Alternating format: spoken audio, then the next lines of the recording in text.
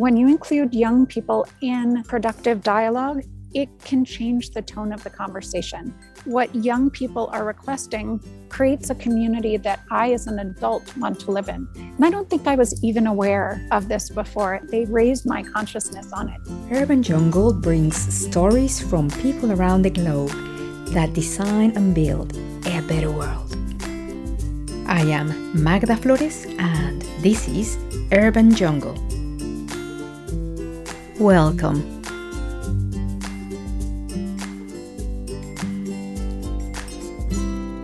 Did you know that where we live and how we interact affects our well-being? Yet, when we talk about well-being, we tend to talk about me. Well-being is about we, the community and the environment we live in. It is time to shift the paradigm from me to we. Check out the Urban Wellbeing training courses developed in partnership with the UK's Chartered Institute of Water and Environmental Management at www.ciwem.org. This is a conversation with Mara Mintzer, Executive Director and co-founder at Growing Up Boulder. This is an initiative that includes children and young people in designing thriving urban spaces. Hello, Mara. Hello, Magda. So nice to be here with you.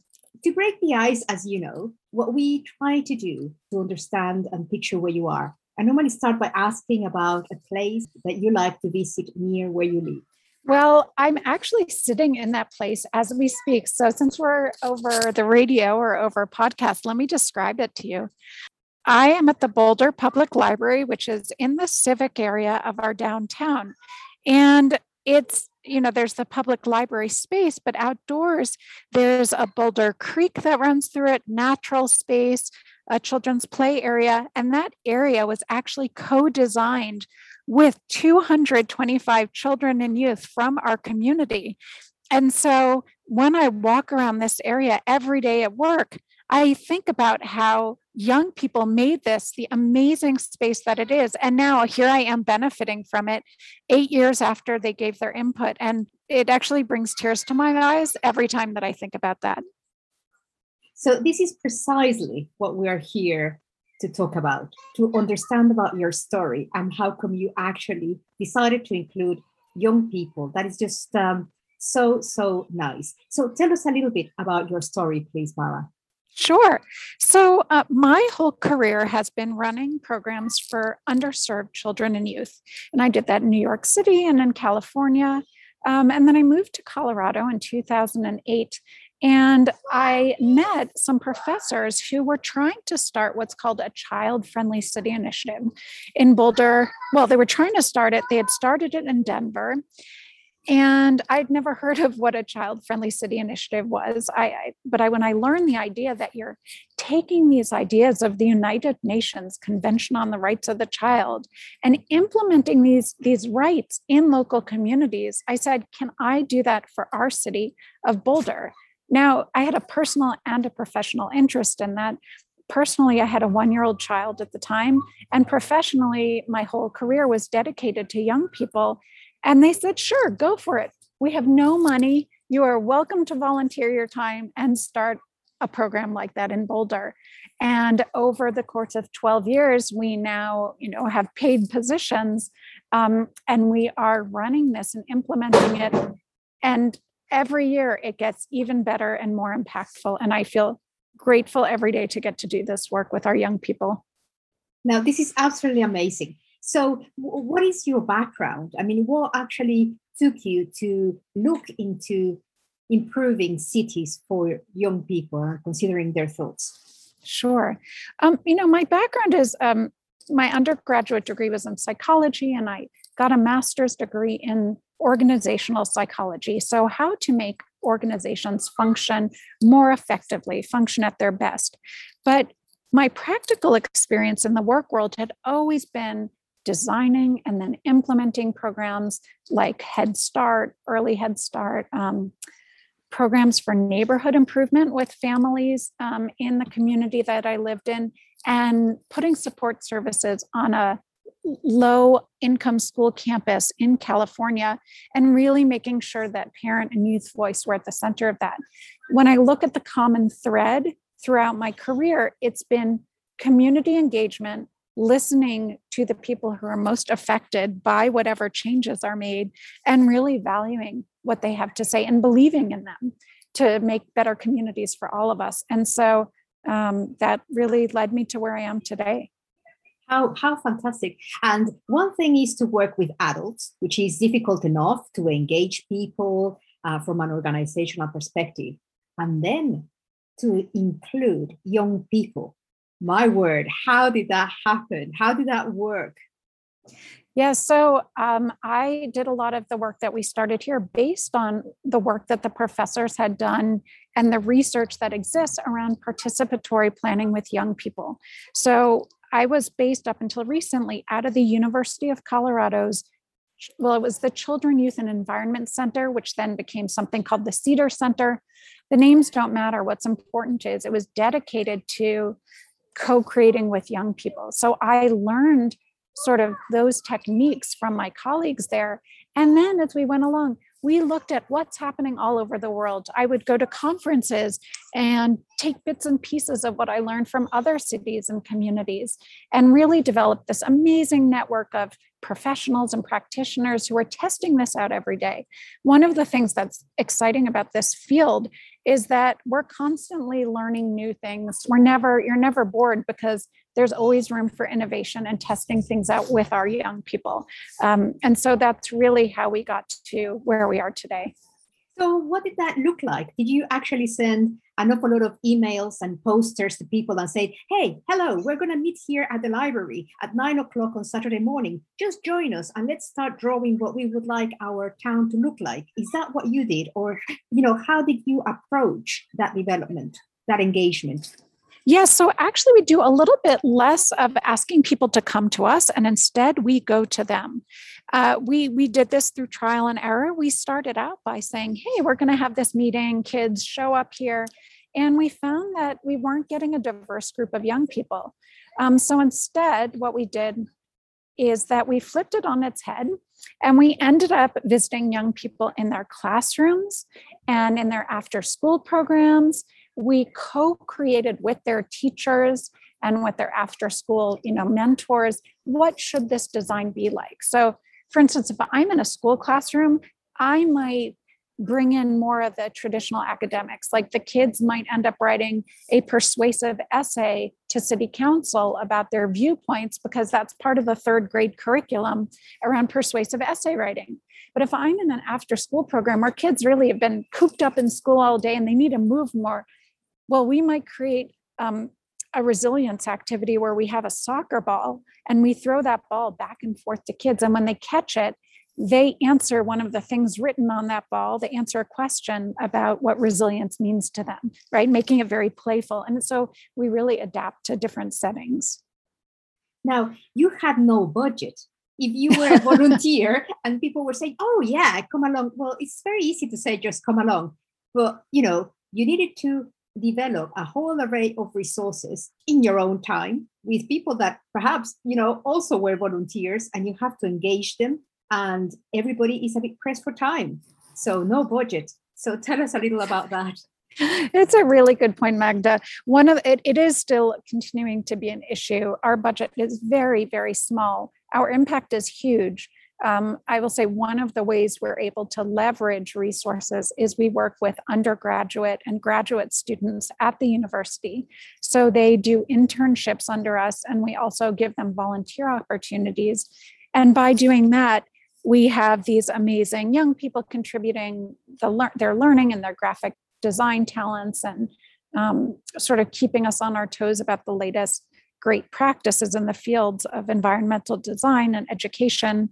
At the same time, we are understaffed, and it is an ongoing struggle. I think one of the hard things, especially in the United States, is we don't have a tradition or a history of children's rights or of even hearing from young people at all versus a community say in Europe, where I've seen many, many more examples of this.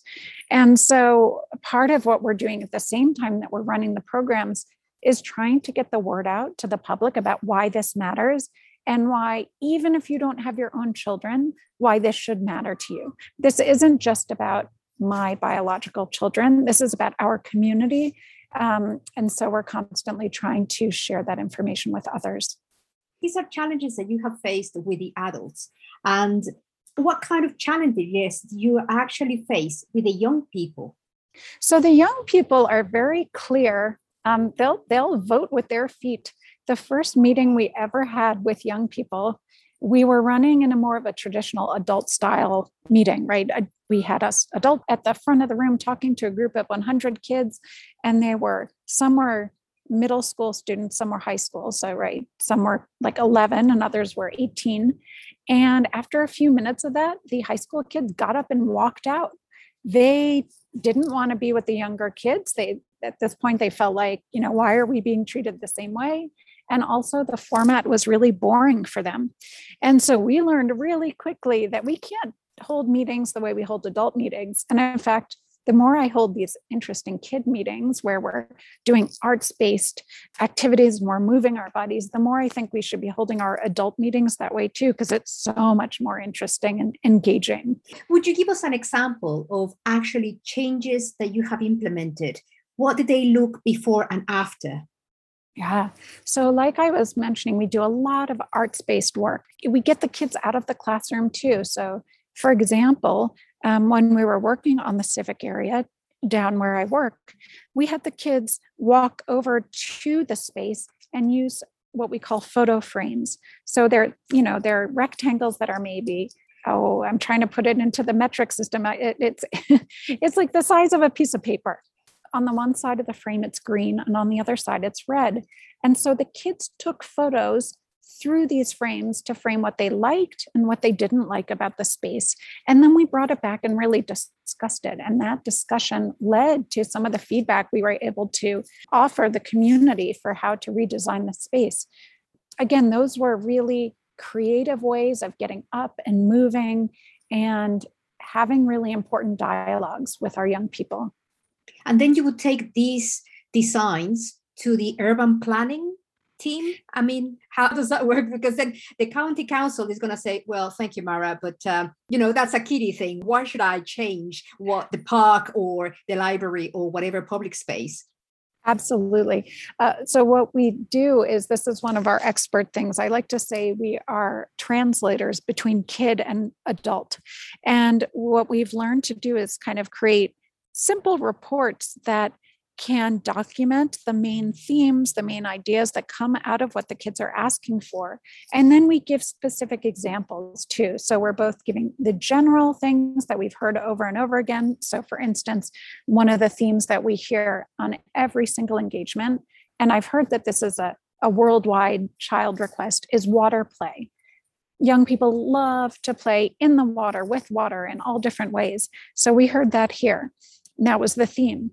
But then we would also give an example. So we might include a photograph of a 3D model of a fountain that a kid made. And then we would label that at the bottom so that the adult or whomever is looking at it could fully understand it.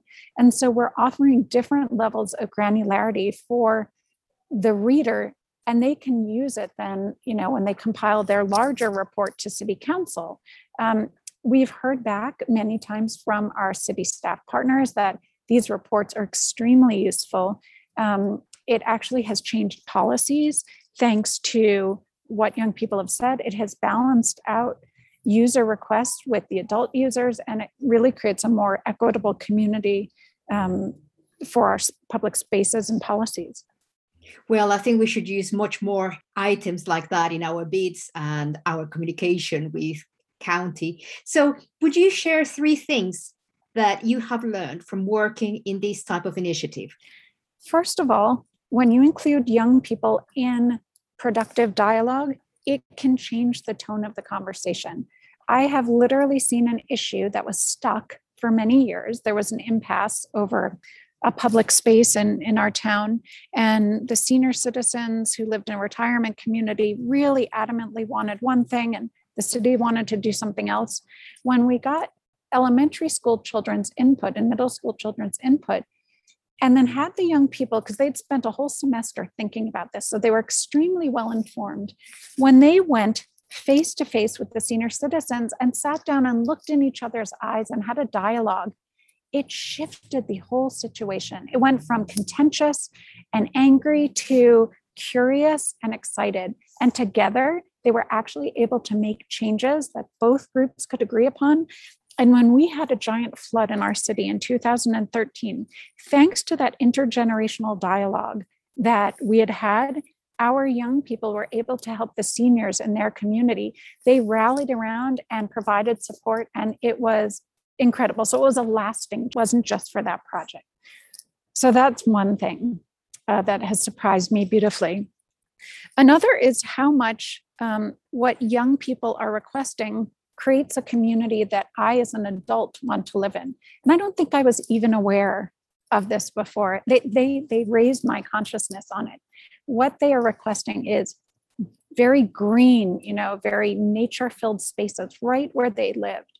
And they're asking for places that they can get to on their own through biking or busing or walking. So, right, that's also what I want. And I've tried living in suburbia, and I've tried living in more dense areas where I can walk. And I realized how much happier I was when I didn't have to rely upon a car. And kids help me see that.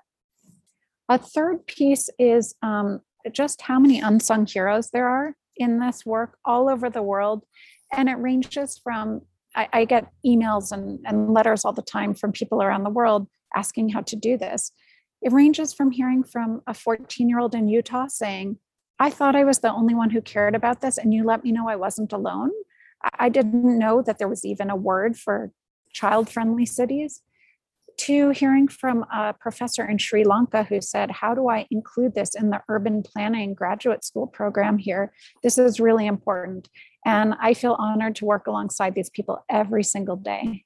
And you have put all of this into your book, isn't it? Tell us about your book, please. Yes. So the book is called Placemaking with Children and Youth, Participatory Practices for Planning Sustainable Communities. It's a long title, but all those words are actually really key parts of it, because the outcomes of this work really are more sustainable, more green cities for all of us. So the lead authors on that are Professors Victoria Durr and Professor Louise Chawla. Louise helped start Growing Up Boulder with me, and Victoria actually helped run Growing Up Boulder for several years. And together we created this book that not only documents what we've done, but it looks at examples from around the world. I always want to let people know it's everything from a theoretical framework for how to do this work down to like the very specifics, like what materials do you need for that photo frame activity? And a lot of the materials are very low cost or recycled, because we take, again, examples from places that may not have a lot of money and have been really creative in their resources. So we designed that book because we get so many requests for how can we do this in our city. We wanted other people to be empowered to do this work. So I really encourage you to check out that book and let us know how you use it. I love hearing those stories. And what is really nice is that one thing is, of course, to do it in Boulder, Colorado, in the US, but to know that actually there are people that are wanting to implement something similar or adapt it to their own needs. I mean, that is proper collaboration and co-creation. You must feel so proud about that. I love it. I mean, one of the things that just brought me so much joy was I was reading an article and I saw a group in India was using the photo framing activity that we had. And now we didn't develop the original idea, but we did adapt it over time. So originally it was an orange frame and it was used for a different purpose. But when I saw the photo, I saw they were using the red and green frames. And so I actually contacted them and I said, I'm just curious, like, is this based on our work? And sure enough, it was. It had come out of our book and our other examples. And so to me, that was so exciting because it's achieving its purpose. And there was another piece I was going to share with you.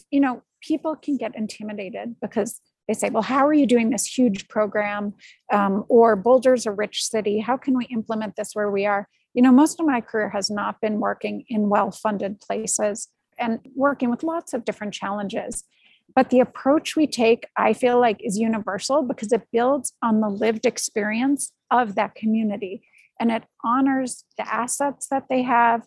And it works very creatively with basic parts of human nature, like the need to be creative and the need to give input and shape the world around you. So that's why I believe that it can work in any setting, truly.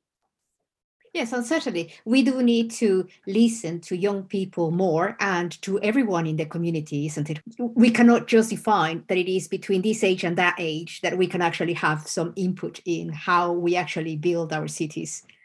Absolutely. And just as children go to school every day because we think that they need to be learning certain skill sets for when they grow up, well, why wouldn't they need to learn how to be engaged citizens?